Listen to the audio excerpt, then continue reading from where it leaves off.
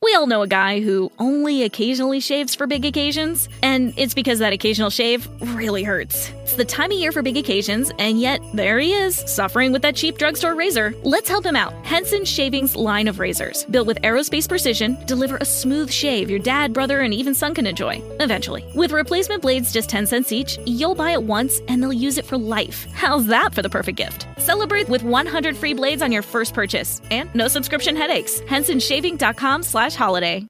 New on Curiosity Stream. I'm James Burke. I'm going to take you on a journey through time. James Burke's visionary series returns, reimagined for our time. Now, this is all uncharted territory. The Washington Post hails Burke as one of the most intriguing minds in the Western world. The New York Times raves he careens from one great moment in history to another. Where do we want to go from here? Experience all new Connections. So what's the next connection? With monthly, annual, and bundled plans, find the one that works for you at curiositystream.com. Seems not, but you know what? That's what we're going to talk about here. What's up, everybody? Tuesday afternoon. So that means it's a PGA DFS strategy show here at Stochastic. I'm back. I was on vacation. I'm still Ben Raza. I am joined. Jeff Ulrich in the house. Who better to talk about the 3M Open? Major season is gone, but still plenty of golf. We get a real weak field. We're going to talk about the British Open in a second. But how do you feel about the 3M Open? You know, I kind of like this event. I mean, I'll be dead honest. Like it's fun. I mean, like the course is wild. I mean, you can get out like we saw, when the first year they had it. I mean, Matt Wolff just put in some insane rounds. You know, you get guys like Michael Thompson in the mix, just heating it up with the putter. So I like events where some of these guys are live. And I think that this week it's kind of cool because it's not just like we just have like veterans at the top. Like there's interesting players like Davis Riley. Everyone's all hot about Goddard up again. Like there's a lot of these players that I'm pretty excited to see. And I think some of these guys are going to like go low. So I'm weirdly excited about this week. And I don't mind this setup. It's kind of fun, like I said. So I think it'll be a good event. I'm actually pretty excited for it too. You know, week after a major, I'm always down to change it up a little bit. And we just had a field with every big name available. And now we get to see, you know, I think it's conceivable. I've always been, and we don't need to go down a wormhole, at majors realistically, barring some outliers, it's a big time player. A guy with wins is going to win majors. You don't just see some random dude, sometimes at the Open, but not really. Here, it's wide. I mean, there are guys that are on my card that we're going to talk about today that legitimately haven't done much on the PGA Tour, and I like that. Yeah.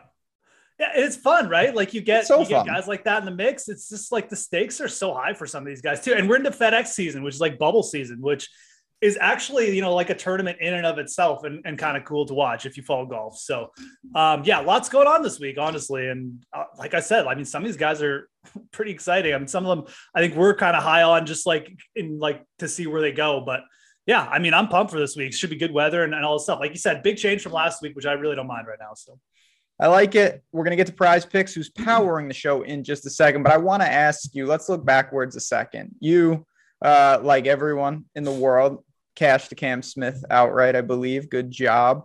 He actually helped me a little. I was rooting for Rory, as I always do. It was great. I mean, it was enjoyable. But what do you think? I don't think there's many takeaways that we can bring to the 3M. But what were your thoughts on last week? I mean, it pretty much played how I thought it was going to play. I think the one thing that I'd say that St. Andrews without wind, it's just like, it's a little bit, it's got that like tournament of champions vibe where it's like the big greens and guys are just, you're sinking putts and like 25 under is almost in play. I think that like I lowered, like if St. Andrews had like those extra par fives, one that's set up as like the weird par 72, I mean, you probably would see like 25 under, but without the wind, that's just the kind of course it was. So it kind of just played how I thought it was going to play. And I said at the start of the last week, like my betting strategy was either like you're piling on a couple guys like Smith and Cantlay, or you should just take Rory. So I mean, from that perspective with the wind, I got lucky. And, it's always nice to see your guys sink like 500 feet of putts, but literally it's just, that's how St. Andrews is going to play without wind. And it's, honestly, like to me, it's not really the most exciting tour venue. It's cool to watch and it's cool to see, but like, I'll be dead honest. I don't really like it when the Open is at St. Andrews. I think it was cool that year in 2015, but they also had like 40-mile-an-hour winds. So I don't know. I mean, it was okay. It was definitely like a very exciting final round, just the way it's set up because of what Cam did. But It could have also been a dud with like Rory just like having a 4-shot lead and just being like a really boring Sunday. So it's set up nice, but I'm not like, if it comes back to St. Andrews, it is what it is. It's a cool place to see and go, but it's really not the best Open Championship venue, for being serious. Totally with you. My man, Matthew Fitzpatrick, who I basically agree with everything he says at all times. He kind of pointed that out, that it's He's just a sharp dude. He really is. It's not a course that's playable without wind. It's a pitch and putt. Yes. You're kind of beholden to random bounces. It becomes a putting contest. It was still dramatic. I still enjoyed it. I forced myself into playing a lot of guys that I wouldn't normally play at Opens, and that turned out really good. Cam Young, Keith Mitchell, not that he played well, those type of players, Hovland, guys who really, I think, are born scorers rather than, scramblers. And that was great. I just prefer my Open golf to be more of the other type. And we didn't see that this year. Yeah, give me Carnoustie, like 6 under par than this. I'd prefer that too. So would I. And last question, and then we're going to get into it. Do you care if your guy played last week in terms of flying back? Obviously, if he played, he's a pretty good player in this field, or would you rather have your guy been, noodling around the States? I would prefer him, as you put it, noodling around the state. Yeah, noodling. Where I forgot whatever noodling is, man. I want some of that. Was the Barracuda? Yeah, right. Barracudaing himself. Sure, Barracudaing. Last week, right? So, but yeah, I would actually prefer that. It's funny because, like, usually I've seen a lack of, like, people just don't seem to care. They're like, oh yeah, like I'm betting this guy played the Open last week. I mean, it's a pretty big jump, and it's not just the flying, right? Like, I mean, they played in the Open, like it's definitely a little bit tiresome. Some of those guys were over there for 2 weeks too, right? So like, it's not just like a hop in, hop back. It's kind of a big thing. I do have a preference for the guys who coming in, not necessarily rested, but like we're kind of in the States last week. I think it's at least a slight advantage. I'm not fading everyone who played the Open. You can't do that, but it is something I'm like wary of to an extent. We have a limited field just in terms of talent. So, I mean, it is what it is. Like, if your guy is there and you really like him, I wouldn't worry too much about it. These guys are all probably still flying private. Maybe not everyone, but anyways, it's something I'm wary of. I like the guys who played last week or who maybe even took the week off and then played like the Deer as their last start. That's what Cam Champ did last year. Like he played the Deer and then he came to the 3M and shipped it. So I kind of like that setup better. I'm with you. I do like that setup a little more. I will say, if I'm splitting hairs, I think it's much better that it was an Open that was pretty laid back in the sense that they weren't if it was 10 over was the cut and it was brutal and the guys were flying back, I think that'd be even worse. That was pretty relaxing golf. Guys were not struggling with the elements by any stretch. So if you were out of it, I don't think you expended a ton. You do have the jet lag and whatnot, but that's about it. So let's dive into it. I want to talk about Prize Picks. As they always do, they power this show. They do a great job over there. And if you haven't been over there, now is the time to get over. We're going to give you a little money for doing it with the promo code AWESEMO, $100 first match deposit bonus at prizepicks.com. What they're doing, it's daily prop-based contest. You're choosing over and under, and they have categories that are a little different. You can do birdies or better, just traditional strokes. What is the guy going to score, or matchups? I like this, Jeff, because when we get to these courses, you can correlate it. So if you're like, this is going to play like a joke, you can go over on all the birdies or better, and you get yourself a nice 5x win. Yeah, I like the categories they have over on Prize Picks. Birdies are better. You can do matchups too. Yeah. Some really like funky matchups sometimes you get on Prize Picks, so look for those. But yeah, definitely a week, especially with the softer scoring. Like, check those birdie numbers. I mean, it might be a good week to just hammer the over. So good weather, from what I've seen too. Like not too much wind. So. Definitely looks like there's going to be good scoring conditions. So some of those overs, keep that in mind. I will have a Prize Picks video out tomorrow. You definitely want to see that. And that's why you want to subscribe to this channel. Hit the like button. That doesn't do anything for you, but it helps us and we appreciate it. But if you subscribe, that helps you out. You won't miss any of the videos that we have dropping. But let's get into it. Tony, 10-5 for Mr. Finau. I really can't complain too much. I needed him to make birdie on Friday on the 36th hole. He did. Now, it should have never been a sweat because he was putting comically bad, and then he rallied Sunday. He actually helped me quite a bit at the Open. I actually want to, normally I say, like, let's talk about the 10K race. I just want to ask you specifically about Tony Finau. He is a prolific non-winner. Do you have apprehension when you see that type of guy leading off the pricing, or do you say it's the 3M? I don't believe in that stuff. And Tony Finau's firmly in play. No, I mean, he's got to be in play in this field, right? Like for DFS. And I think the nice thing about it is, if it was like, oh, okay, Tony Finau is like everyone's playing Tony Finau and he's at the top, that's something different. Like if he was getting like John Rahm treatment at the top, that's a different scenario. But the top three guys, I think what you're going to see is it's just like there's so much value and there's so much people like just going to be hunting for those balanced lineups with guys that we're going to get to in a second, that the top three players, it's almost going to be contrarian to have just one of them in your lineup. So no, I'm fine with Finau at 10-5, who's just, as long as he's not, trending with 30% ownership, which he really isn't. And I don't think that's going to change. I think it's fine. I think that Finau has actually putted pretty well late. We saw him at like the Canadian Open. Like you said, he rallied on the weekend at the Open. Didn't start off well, but that, sometimes Finau does that. And that's honestly, when you see Finau do that, I think that's when you can almost say, okay, like he's playing well because he gets himself in these funks, but if he can get himself out of it, the game is there. So it was actually pretty encouraging to see him do that, I think, just from like a setup perspective for this week. But I mean, if obviously we're talking DFS and not like betting.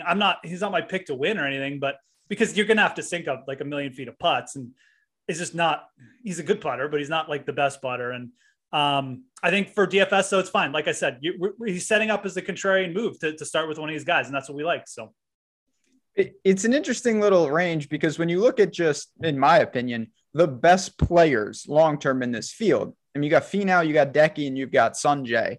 And then you've got a bunch of other guys who are up and comers, talented players, but like those three who played, of course, in the Open and didn't play particularly well, lead us off, and they're the north of 10. Do you look to double up with two of them? Do you say these guys don't care about the 3M? I assume if Decky's playing, he's not going to live. Obviously, that's a weird situation in itself. What do you do with the quote unquote big three? I mean, doubling up is really interesting. Like, I mean, I like enough guys in the low 7K range that I think I'd be interested in that. I haven't necessarily like made the decision, but I mean, I think with the Hideki Live stuff, I mean, I'm kind of just, that's the player I would kind of just be out on, even though I do like this setup. Like we've seen Hideki, like, the Sony Open, he can just get so hot with his irons on courses like this, where it just becomes a joke to him. And he can just get to like 18 under par without putting, like with like losing strokes putting. So that scares me a little bit, but he would probably be the player I'd leave out of those three, excuse me. So yeah, I think that's a viable strategy. I don't think you necessarily have to double up, but that if you really want to make sure you're unique this week, I mean, not many people are going to be doing that at all. Like I said, I think just even having one of those guys, you're going to kind of set yourself up because you're going to be dipping down a little bit lower anyways. But it's certainly something I could see myself doing, probably with Finau and him. I mean, depending on how many lineups you play, I would, I'd be fine mixing Hideki in there. It's just, again, if I'm ranking them, I'm probably putting Hideki third, mainly just for narrative and like live reasons, I guess. I think I'm with you as well. I would go Finau over Sanjay over Decky. I wouldn't have listen, they're great players. I wouldn't have a problem. If you told me you think Decky comes out and blows this field away, I'd say that could happen. I also think that, I don't know, there's a lot of scenarios where Hideki has a middling finish. Maybe there is more to it. And I tend to like him on harder tracks, to be honest, where putting isn't as important, because if he doesn't nuke with his irons and it does become who can hit the most 15 to 20 footers, I would choose Sanjay over him basically every time. Finau is just there. The one thing though, and it doesn't make a huge difference, but I think it's noteworthy.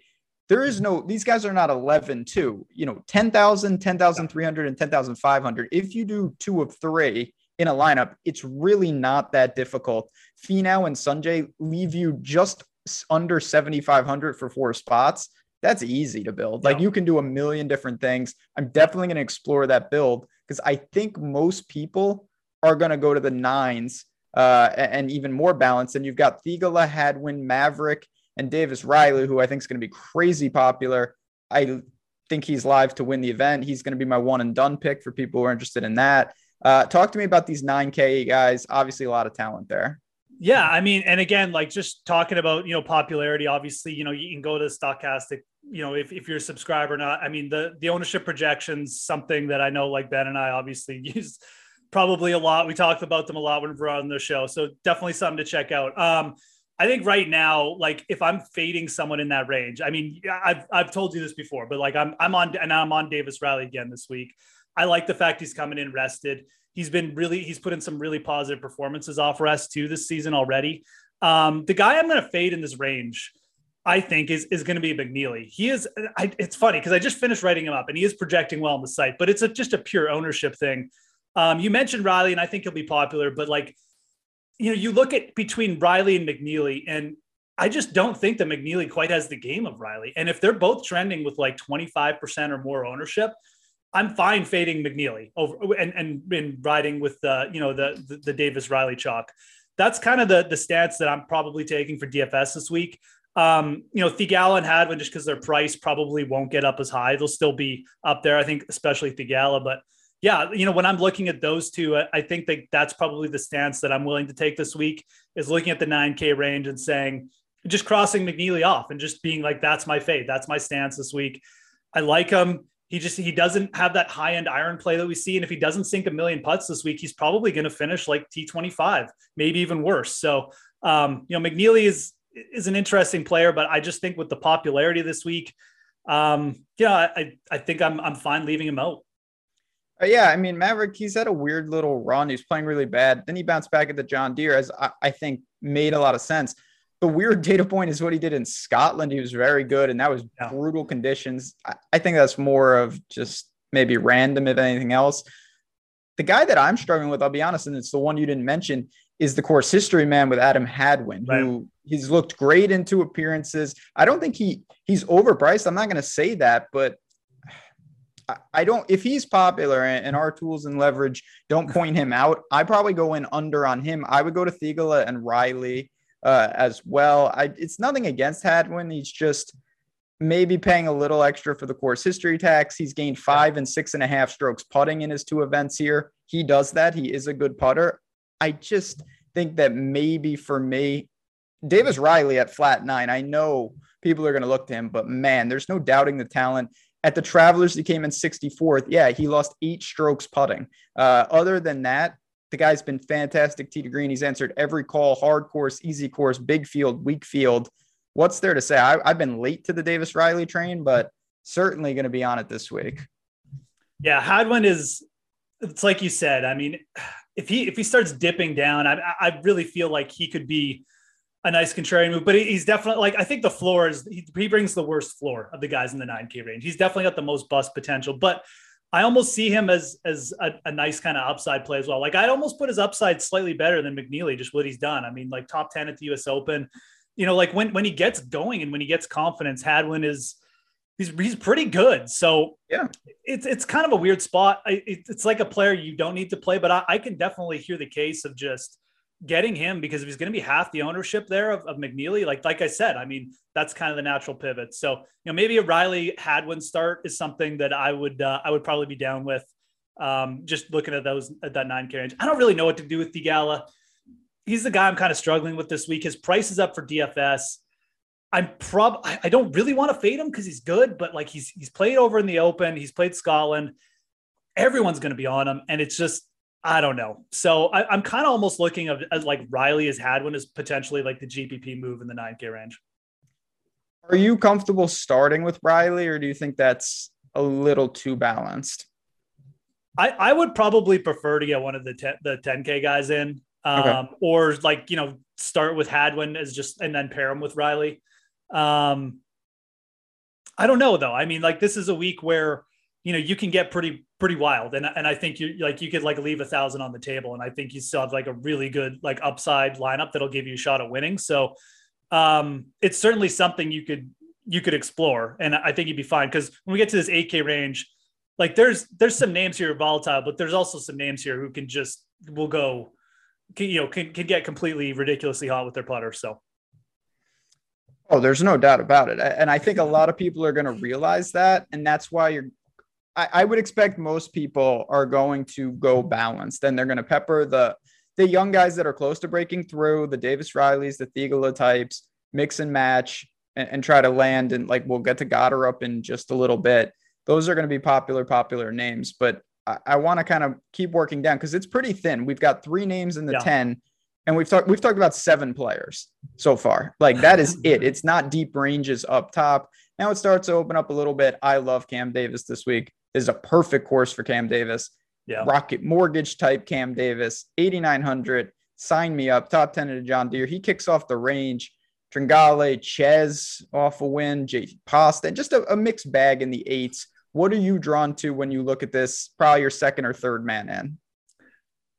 Yeah, I mean, Cam Davis, again, it's hard to make any kind of argument against. He's just such a good DFS player. You know, he makes bogeys, but then he comes back and just makes like a birdie streak, or he makes an eagle or something. And it's like, okay, great. Like, I don't even care that you're going to finish T15 because you've got so many DFS points. So it's really hard to make an argument against him on this course. 8,900, completely fine, in my opinion. Like I said, if he's going to be as popular as McNeely, it's the same argument. I'd rather just take Cam Davis. So looking down, I mean, my problem with this range is like, there's just really no one that I want to pivot to. Like, I'm a little bit interested in Brendan Steele, but it's not like he's coming in like completely under the radar. He's not going to be like 5% owned. So, you know, I've got some interest. I think that the price is fine, but I also might just rather play JT Poston, who just has shown obviously has the ability to just sink every single putt in front of him. So I think maybe this range is kind of just like choose your own adventure. I mean, Adam Long is interesting too, but we're really just from the projections not getting any kind of like discount on him. I thought Adam Long might come in with a little less heat, but he's not really projecting, to be like, sub 10% either. So I look at this range. There's no one I necessarily want to pin my hat on other than Cam Davis, who I think is fine. I think that maybe if you want to get contrarian, you want to do like a hyper balance build, maybe starting with Riley and Davis, and then, maybe adding Tringale in, who, again, like has that upside, played well in Scotland. I don't think that many people are necessarily going to start with just the 3 guys in the upper 8K range. I think most people, if they're going to go hyper balance, would probably start pegging, like a Steele or a JT Poston. So that's one strategy that I'm kind of looking at. But yeah, for these hyper balanced builds, it's kind of going to it's just going to be tough to get a little bit contrarian, it feels like, within the 8K range. So yeah, it's a range that's just, I mean, weak field. You see like Martin Laird, who is a guy that's perpetually like in the 6K range, is in the mid to lower 8s. And he should be. He was good at the Barracuda. He's played well. He's made 4 or 5 cuts. It's a tough click, though. I'll be honest. That is a tough click for me. You could easily just get Martin Laird putting like -1 strokes putting and finishing T55 this week. Yeah. Or he's cut because he loses 4 strokes in 2 days and you're done. Like, I've seen that story before. I like Adam Long. Cam Davis, I mean, is far and away my favorite play. I think he'll be the favorite play of the public too. The guy's got, in the last 4 events, he has 13 double bogeys and 1 other.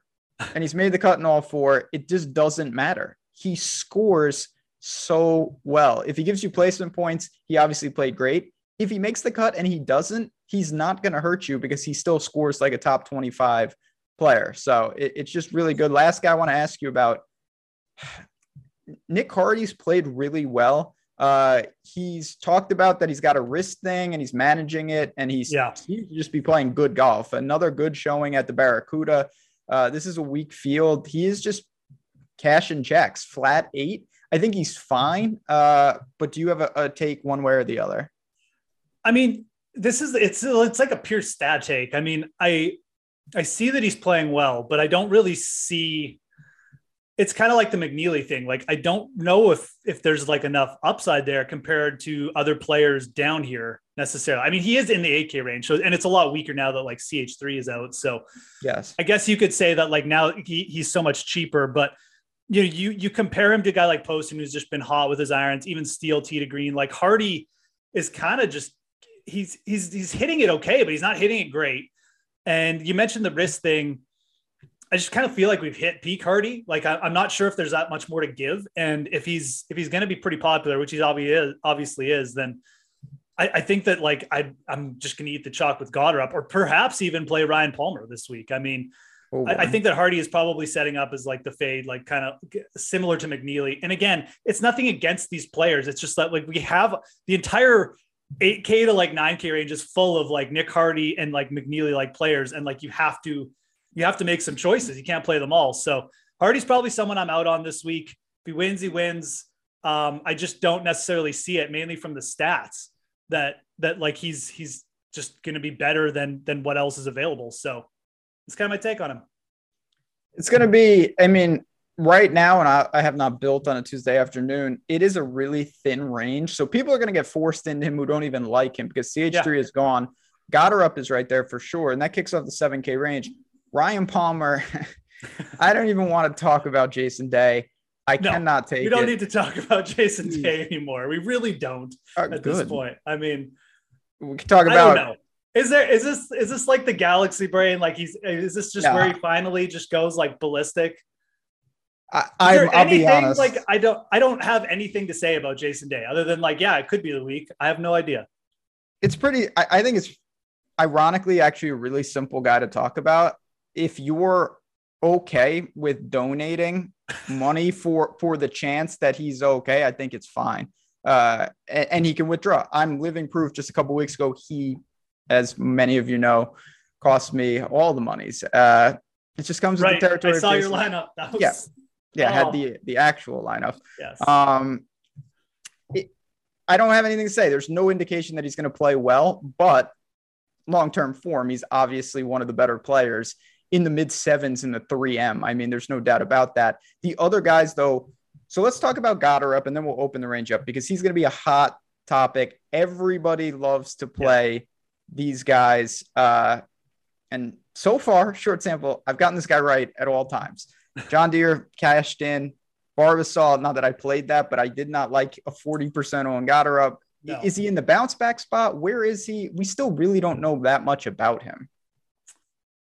Yeah, I've actually been pretty good with Goddard up as well. I didn't quite bet him hard enough at the John Deere. Like we had him like top 40 or 20, but like not like anything special. But I mean, me neither. It was a cash. Like it was a good number to take him there because he was still priced down. So this week I'd be more on the bullish side than like the fade side. I mean, we just talked about Nick Hardy again. If we're looking at this range, like I think the upside with Goddard up is just better. I mean, I think it's like considerably better. I mean, it's a player who's top college player. Obviously, has come out, and we've got multiple samples now that like this guy is clearly going to have some upside on the PGA. You know, his first time out, I think it was like Punta Cana or whatever. You know, top 10.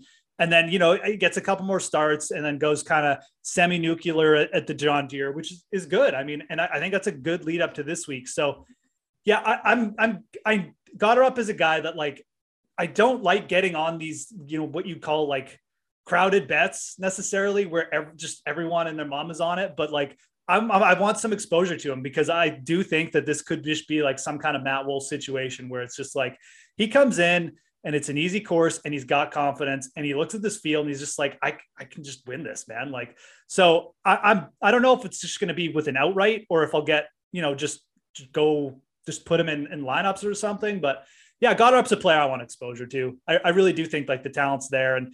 And we've seen it, with Morikawa in the Barracuda when he won, with Wolf. We have other examples.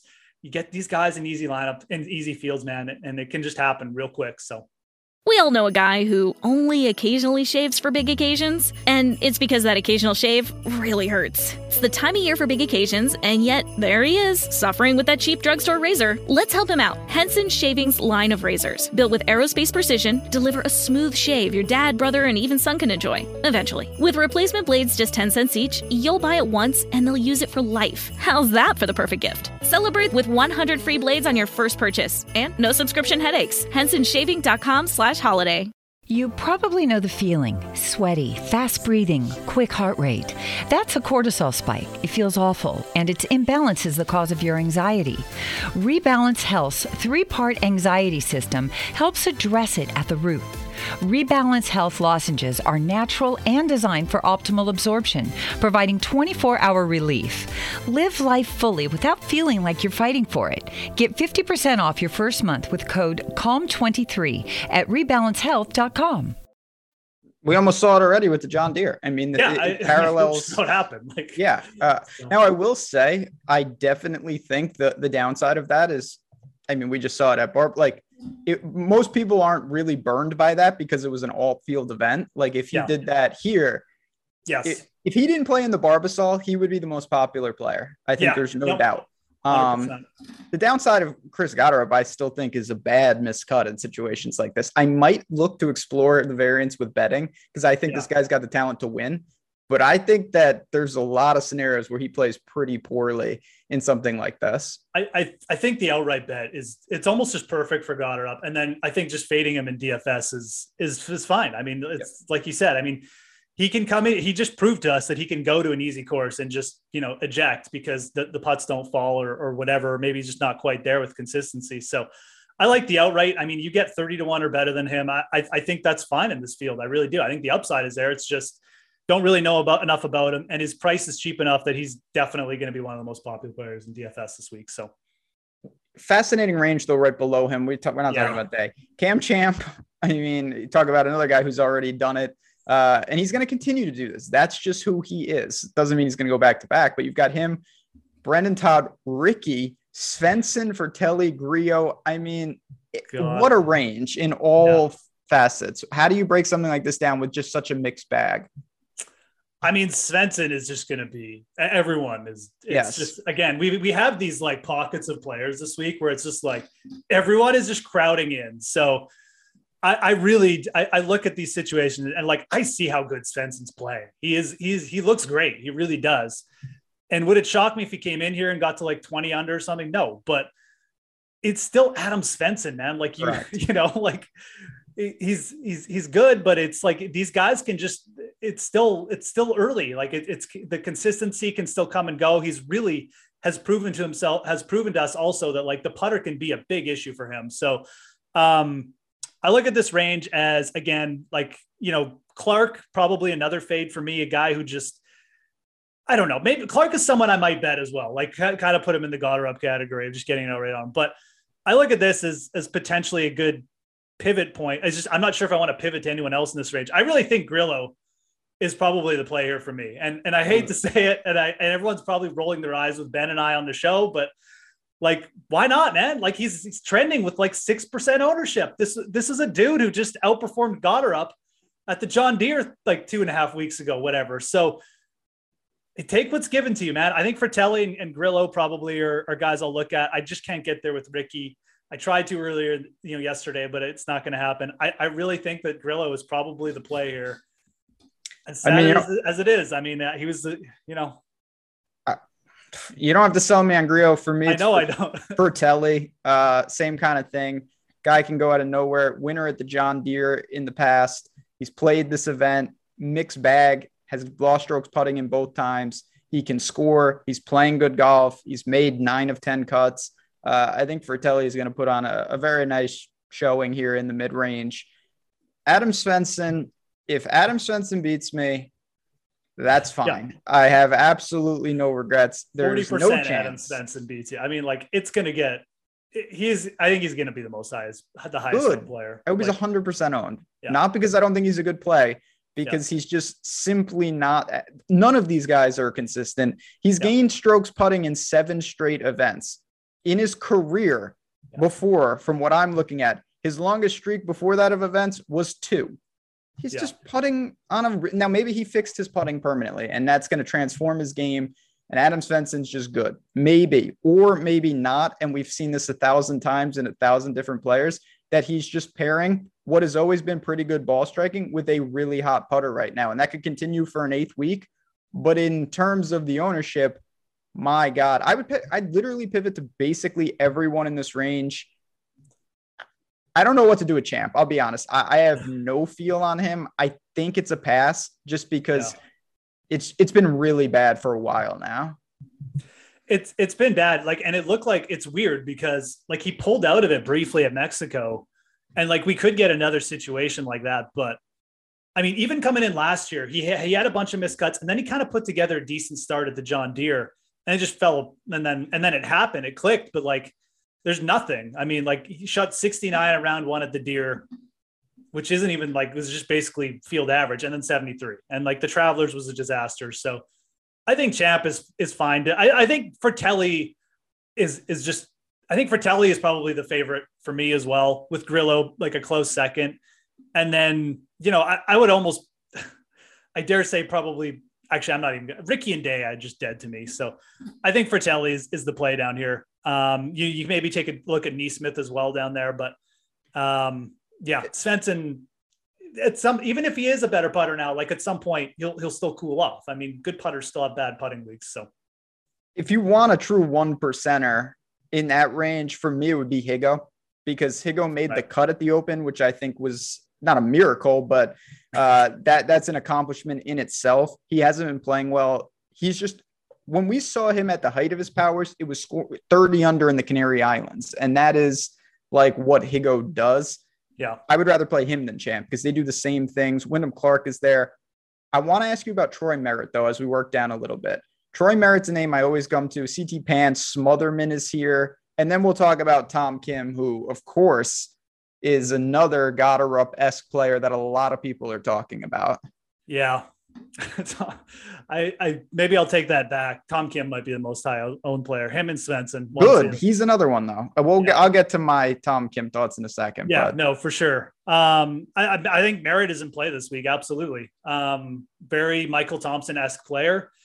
The fairways here are huge. Off the tee, yeah, he's not going to gain a bunch of strokes, but like, look where he's done well too. Like he does well in like the CUDA. He almost won the Rocket Mortgage. He almost took out Cam Davis. Like these are courses where he doesn't get discounted off the tee. He doesn't get in a ton of trouble because he can't.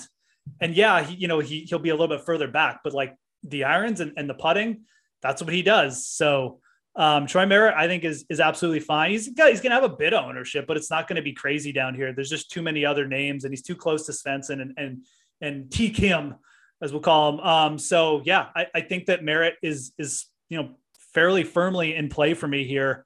Should mention Michael Thompson, played well last week. He's actually starting to play a little bit better as well, like 5 of 6 cuts made. So you can even think about Thompson. I just called Troy Merritt Thompson-esque. Why not just play the real thing, right? So I think both those guys are in play. Smotherman, for me, I mean, I don't know too much about this guy. I'm not going to lie. I mean, he looks okay. I see people talking about him a lot. I don't really necessarily see anything popping off the page when I look at Smotherman. I've looked at him a few times now, so I know he played well last week. I'd probably rather go Merritt or Thompson in this range. Hot take.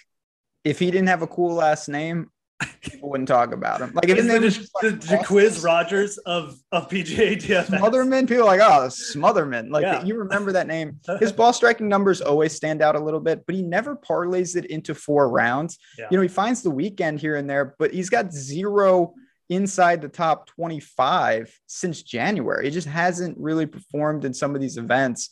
Here and there, weak fields. I get it. I'd prefer Troy Merritt. Yeah. So all right. Let's talk about not knowing a lot about a player.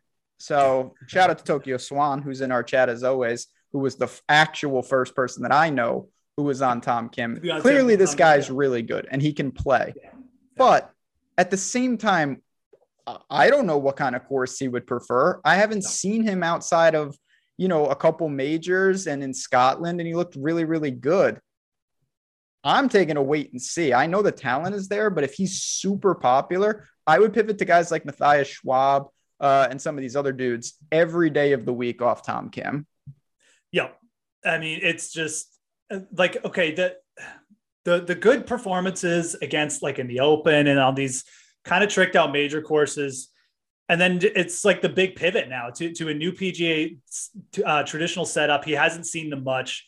It's definitely like worrisome. Like this one's easy. Like I'm just not playing again. Like I'll let other people bet Tom Kim at like 30 to 1 or whatever he's at on DraftKings. He's at 28 to 1 on DraftKings last I checked. Like it's ridiculous. So that's fine. Like it's just one of those weeks where I think it's a great week to take a stance on some of these players and just say, you know what, let it be. Like if it's Svensson chalk week and it hits, fine. If it's Tom Kim chalk week and it hits, fine. You're not making a ton of money off it anyways. You're probably just going to mid cash if you play them because everyone's playing them. So take the stance, go for the big money. Go for the better odds too. Like you mentioned Schwab. I love this spot for Schwab. Everybody bet him last week. Everybody bet him at the Barracuda. Now he's like, you can get him out there like 90-1 in places. He was my write-up for the group article this week. He's hitting his irons better. His putter is really improved. People talk about Svensson's putting improvement.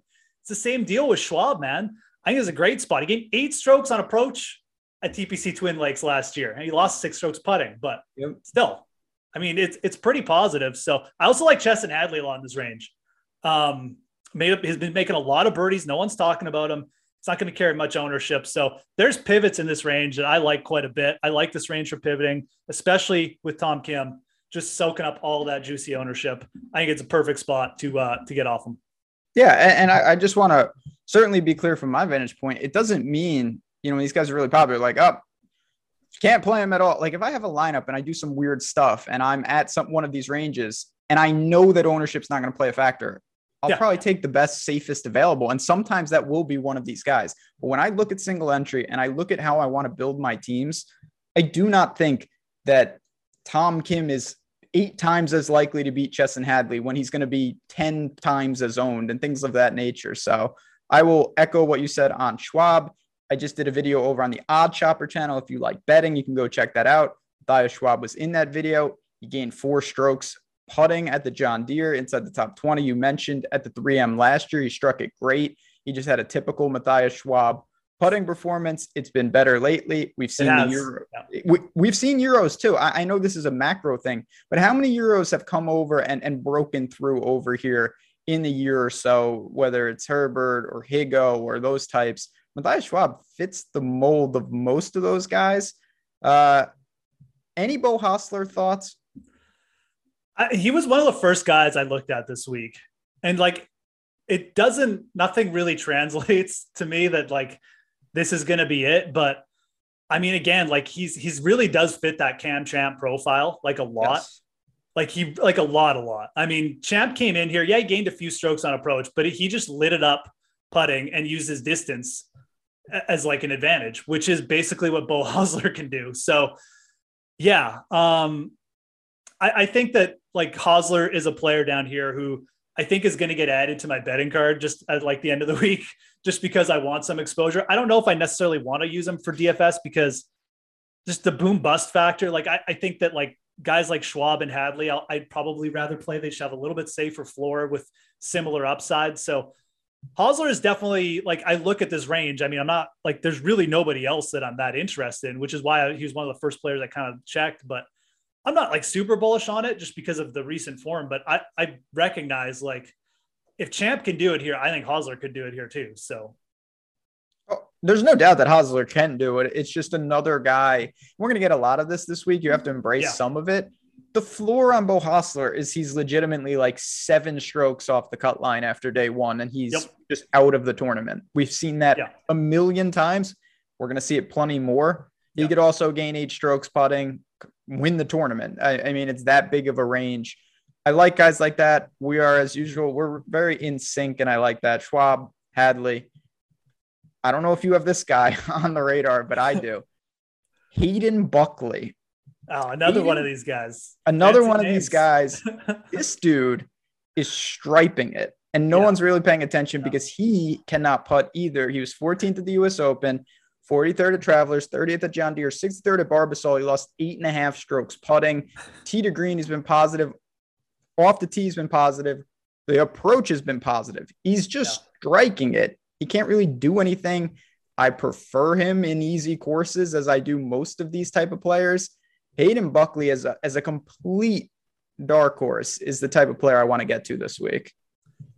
Yeah. And like, you mentioned Smotherman, but I mean, Buckley is a player who I concur. I mean, like you can see there's just like a little bit more going on with, the potential upside if this guy starts sinking putts. He kind of reminds me of like Svensson, like early in 2022, who was like striking it, but wasn't hitting any putts. Now Svensson's hitting putts and everyone loves him. So maybe we're buying in early on Buckley. I mean, there's, again, like it comes down to just this range. Like I could certainly see myself rostering Steven Yager again, just because like he gained strokes. That guy. Yeah. Again, I know just because of that's who I play.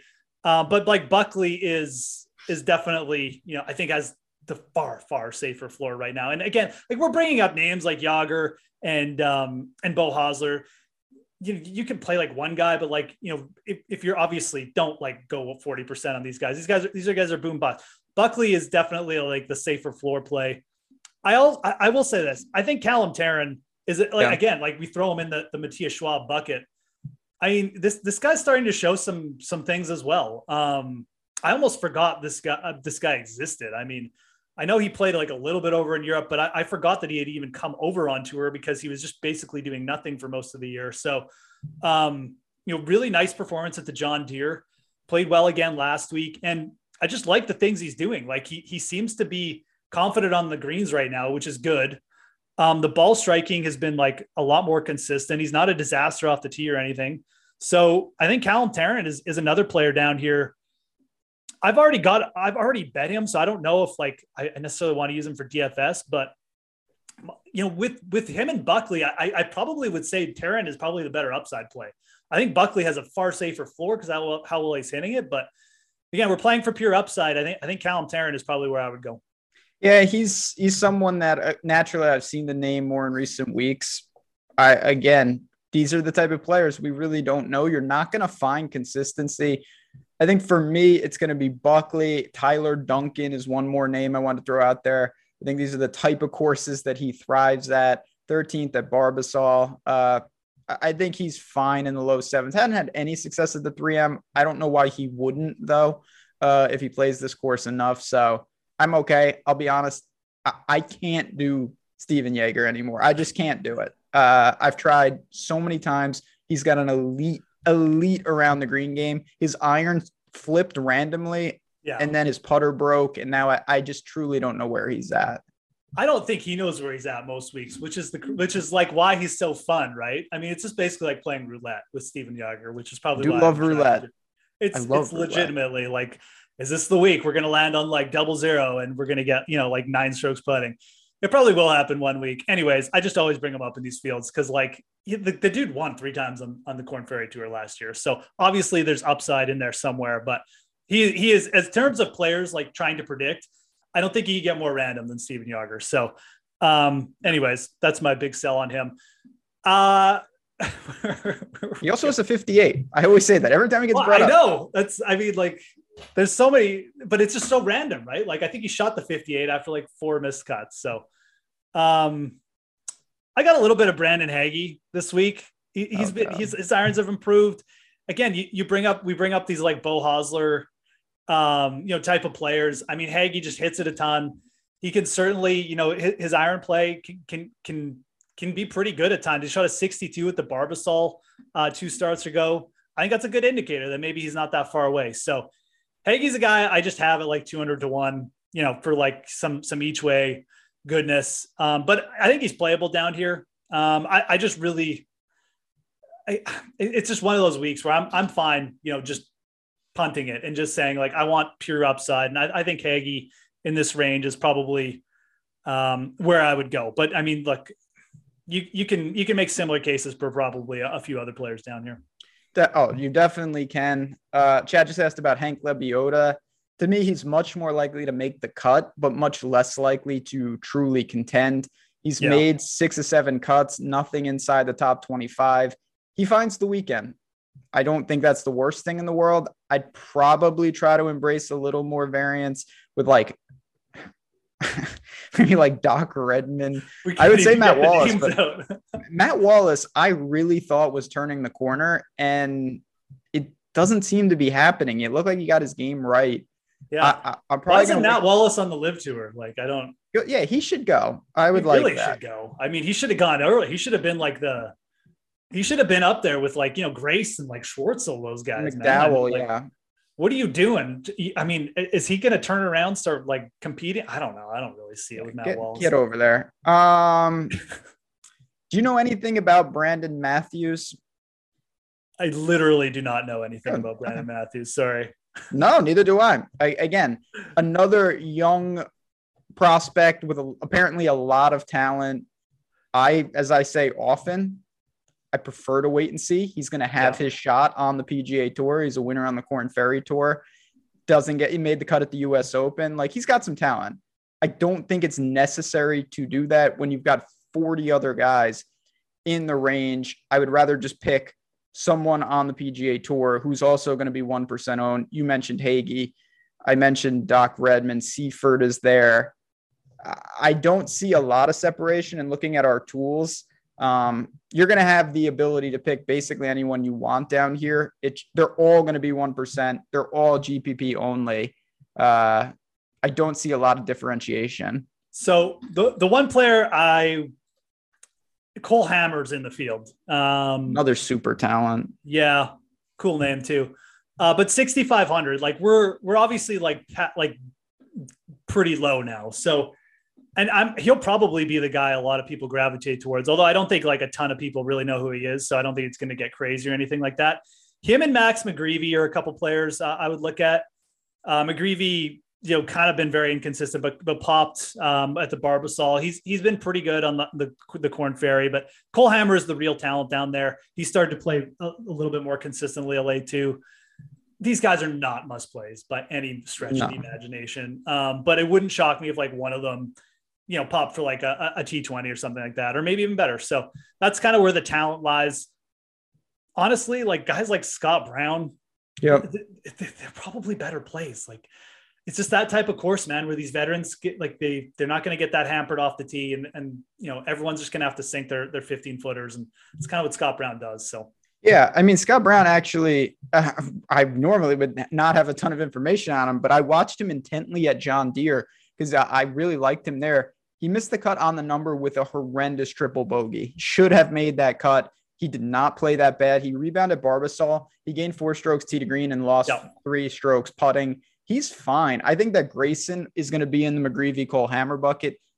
He's just random. He doesn't have the talent of those guys, but he also has seen a lot more PGA Tour rounds than them. So he also got in a fight at the Barracuda. Did you see that? No, it's good to know that Grayson's up to his old antics.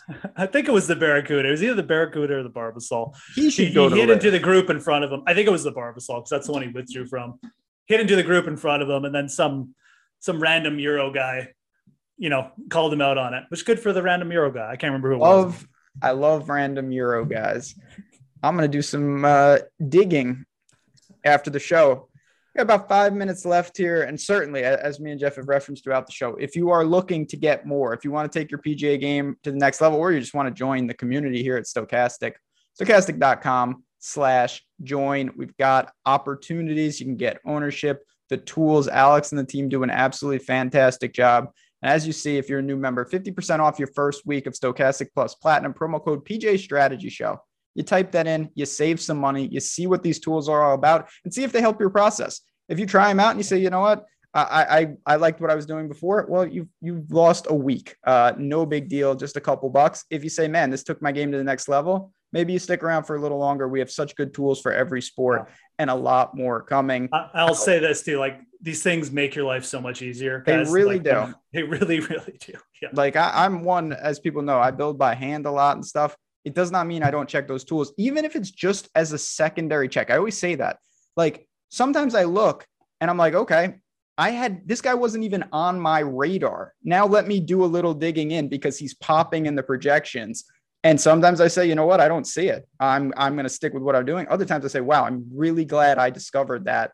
I'm going to tail him. And then disaster ensues because I can't run good on Sundays, but it's an absolute time saver. And it's just such a good thing to do for your process. I want to ask you this. How low do you anticipate yourself going? You mentioned some guys in the mid 6s. Oof. I think it's pretty unnecessary to go lower than that, but do you? I mean, it's funny. Like it's a week where like we probably can get pretty wild and just, start looking at like maybe, I don't know. I don't even want to say some of these names. I was going to say David Hearn. But man, I used to play David Hearn all the time. He tends to make the cuts in these type of events. That's just why I threw him out. I forgot about him. Yeah, I don't know. So, I mean, you can go low. I mean, like we mentioned, like Cole Hammer, we mentioned Scott Brown. I do think it's a kind of week where I like getting contrarian in these type of weeks because everyone just piles onto the same guys, and you can go with like the doubles, like maybe like a Finau Sungjae stack and throw in one of these min 6K ranges. It's super volatile. You don't have to do that. You can still be a little bit contrarian and just be, like go in the low 7K range with all those guys that we actually liked rather than playing these guys. So it really is unnecessary, but at the same time, like there is going to be some really, really condensed ownership this week, which is always tantalizing because it just opens it up. Like if some of these guys finally falter, like we're going to be in great position if you got some crazy, like, off the board 6 of 6s. So I do like thinking about it, but it's not necessary. You can get different in safer ways. Let's put it that way. No doubt about it. I'm a huge advocate of game theory in general, particularly in fields like this, just because to me, the made cut equity in fields like this is lower across the board, even for the better players, just because they're not as consistent. And I've always said, to me, what separates the Rorys of the world from these guys is not their ceilings. It's that when Rory doesn't have it, he shoots like 1 over or 1 under. He doesn't shoot 79. And then backdoor is the top. And then this is also true. Paul Barjan, 6,300. I mean, again, I don't think he's that much different from the guys we mentioned. He doesn't stand out in any way, but he's no better or worse. So if you, for some reason, need someone down there, I don't think it's that bad. I also don't expect him to play well, but I'm not sure any of these guys really project to do much of anything. And some of them certainly are going to be around for the weekend. That's it. I mean, if you can get that stack and you just get your 6,300, 6,500 guy through. I mean, like we said, I mean, these guys are just the studs this week, the chalk this week. They're just more volatile. So yeah, I do kind of like thinking like that. Also if you're making like one lineup, you don't necessarily have to get that crazy, but it's a good week to think outside the box. I really like these tournaments for that. I like doing the shows with you on these weeks too, because we both kind of. Oh yeah, of course. We love to have you on. We're going to do some new things. Definitely want to expand this and keep it going tomorrow night, live before lock. Check out, I was going to say schedule, but we'll let you know what time. It might be a little earlier in the day because there is no baseball. We're going to get it in prime time. I'm thinking about 5 Eastern. So stay tuned for that. Me and Eric Lindquist will be breaking it all down. But for us here, we're going to bounce on out of here. For me, for Jeff, for Tyler behind the glass, and for Prize Picks. Thanks again for hopping in at the Fantasy Grind, at JazzRaz DFS. You can do all those things if you want to follow us. And of course, get inside the ropes here at Stochastic. Hit the like button on your way out. Friends, let's have a good 3M open, and I will talk to you guys tomorrow. Oh, Schwab week. Schwab week. Yeah, that's the final word. Ben and I are both on it. Schwab week. No better way to end the show. We'll talk to you guys soon.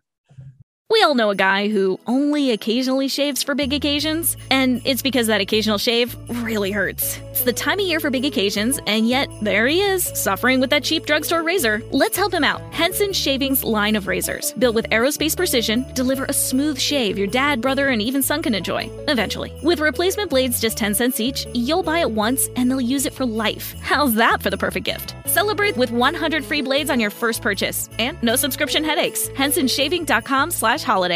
Looking for a fun way to win 25 times your money this football and basketball season? Test your skills on Prize Picks, the most exciting way to play daily fantasy sports. Just select 2 or more players, pick more or less on their projection for a wide variety of stats, and place your entry. It's as easy as that. If you have the skills, you can turn $10 into $250 with just a few taps. Easy gameplay, quick withdrawals, and injury insurance on your picks are what make Prize Picks the #1 daily fantasy sports app. Ready to test your skills? Join the Prize Picks community of more than 7 million players who have already signed up. Right now, Prize Picks will match your first deposit up to $100. Just visit prizepicks.com/play100 and use code play100. That's code play100 at prizepicks.com/play100 for a first deposit match up to $100. Prize Picks, daily fantasy sports made easy.